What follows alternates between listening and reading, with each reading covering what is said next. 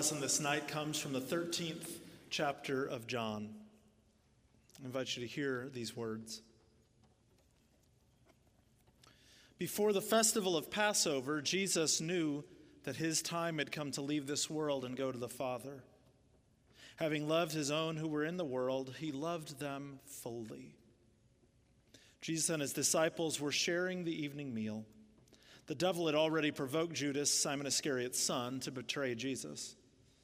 Jesus knew that the Father had given everything into his hands and that he had come from God and was returning to God. So he got up from the table and took off his robes. Picking up a linen towel, he tied it around his waist. Then he poured water into a wash basin and began to wash the disciples' feet, drying them with the towel he was wearing. When Jesus came to Simon Peter, Peter said to him, "Lord, are you going to wash my feet?" Jesus replied, "You don't understand what I'm doing now, but you will understand later." "No," Peter said, "you will never wash my feet." Jesus replied, "Unless I wash you, you won't have a place with me." Simon Peter said, "Lord, not only my feet, but also my hands and my head." Jesus responded, "Those who have bathed need only to have their feet washed, because they are completely clean. You disciples are clean, but not every one of you." He knew who would betray him. That's why he said, "Not every one of you is clean." After he washed his disciples' feet, he put on his robes and returned to his place at the table.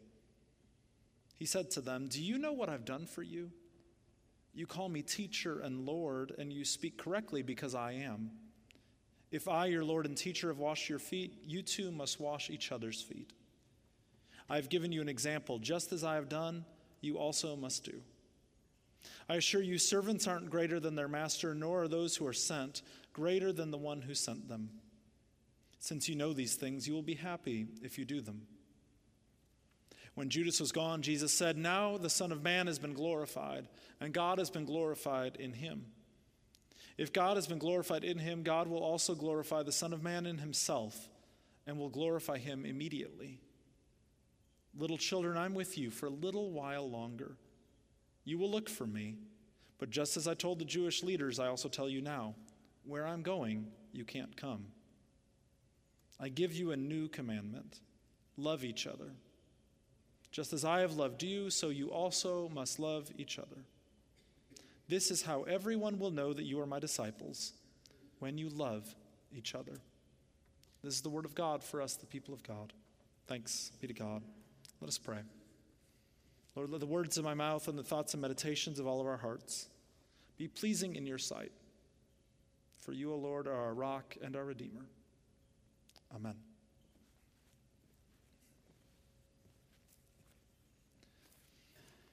Laura and I have done a fair amount of personality leadership type of tests. And one of those that we've done and used is the Myers-Briggs test. And we've done in-depth versions of it and tried to figure out one another's brains, which always works really well as a couple. And so we've looked at these things and considered them. And Laura found out like a month ago that there's a children's version of the Myers-Briggs test.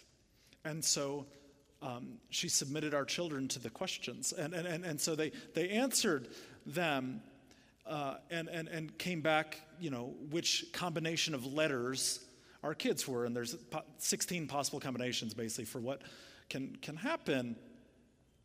And our oldest, and if you know her, came up with the exact same letter combination as me.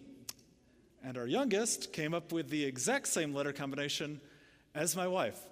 And now we had joked forever that the girls are in some ways mini versions of us personality-wise. But this test proved what we had experienced. And that is mainly this, that Laura has to deal with two of me at the same time. God bless her. When we are close to someone, we start to become like them. We could take on their mannerisms. We might even solve problems the same way, go about aspects of life the same way. In this scene from Jesus' final night with his disciples, I'd like to focus on three things that the Scripture shares with us that give us a glimpse of the depth of Jesus' love. Right away in the passage, it says this. It says that Jesus loved them fully. That's how the Common English translates it. Other translations might say he loved them completely, or he loved them to the end. All of those translations are possible. In this moment where Jesus knows it's his final night, his disposition is not questioning what he's about to do. It's not even determined resignation for where he is going, but his posture is one of love. I think about a person who is dying, who does not even have all of their faculties. Yet so often that person often waits for the one family member who hasn't come yet. And unspeakably, they hold on until that person comes and gets to say goodbye. This happens a lot. The person who is dying, I think in that case, is loving fully. They're loving to the end. Jesus is going to demonstrate full and complete love. And this is not about Jesus having some sort of loving feeling towards the disciples, like, hey, isn't this nice? We're all having this dinner here together. By the way, someone's going to betray me and we're going to go to this garden and it's all going to go bad from here. No. It's the love that he has, it's about the extent of God's love for humanity and for the disciples and for the world that is flowing through Jesus. God's love that is coming through him so strongly. The next passage or the next words that I find intriguing in this passage are when Jesus then tells Peter, you don't understand what I'm doing now, but you will understand later. Of course, when Jesus comes to wash Peter's feet, Peter is indignant. Peter is not being ridiculous or over the top here. No one would have let Jesus wash their feet. Just to flip it around, the disciples would never have washed Jesus' feet. That wasn't something that was done. That was the servant's job. It was for the lowest caste and tier of society to do. And I feel like Jesus, when he says, you don't understand what I'm doing now, but you will understand later, it's Jesus not giving in to a child's temper tantrum here. When a 3-year-old throws a temper tantrum in the Target checkout line because I want this, right? And you've never seen it, and you've never been through that before, and I'm not speaking from my own experience, that parent in that situation has two choices. One, they can give in, and they can make their life a lot easier in that moment. Or the second option is this: they cannot give in and make their life a little more hellish. But the problem, right, we know, is that giving in over time creates a spoiled child who eventually thinks that they have a right to anything they want. And we have seen adults who grew up clearly getting what they want in the Target checkout line or the equivalent thing as a 3-year-old. So the parent feels a little bit like Jesus in this scenario.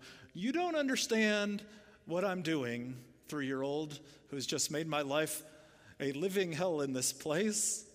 But you will understand later. In John, when Jesus tells them you'll understand later, he means that when you look back after his death and resurrection, this will start to make sense in your life. And Jesus then goes on, right, to tell Peter, you have to participate in my death and in my resurrection and in my humiliation. It is like the washing of feet. You need to participate in it with me. This is the life of walking with Jesus. We understand a lot better what God was doing in our lives in hindsight. It's what makes many older people so wise. They've been through it, and they start to see how the events of their life somehow worked out for the good, and God used things that seemed horrendous at the time for God's good and glory. And then Jesus continues, right? And as he explains to them, as he puts his robe back on after he's washed their feet, he says to them, just as I have done, you also must do. Jesus explains the foot washing to his disciples by saying, do this. As I, your Lord and teacher, have washed your feet, so you should also do it. For Jesus, love is not something that we say.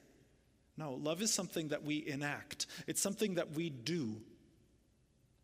So he says that this act of foot washing is a metaphor for the command that he's going to give. Really the main only command that Jesus gives, right? He says, a new command I give you. Just as I have loved you, so also you must love each other. Just as I have loved you, so also you must love each other. Friends, when we receive the grace of Jesus, we bear that grace in turn to one another.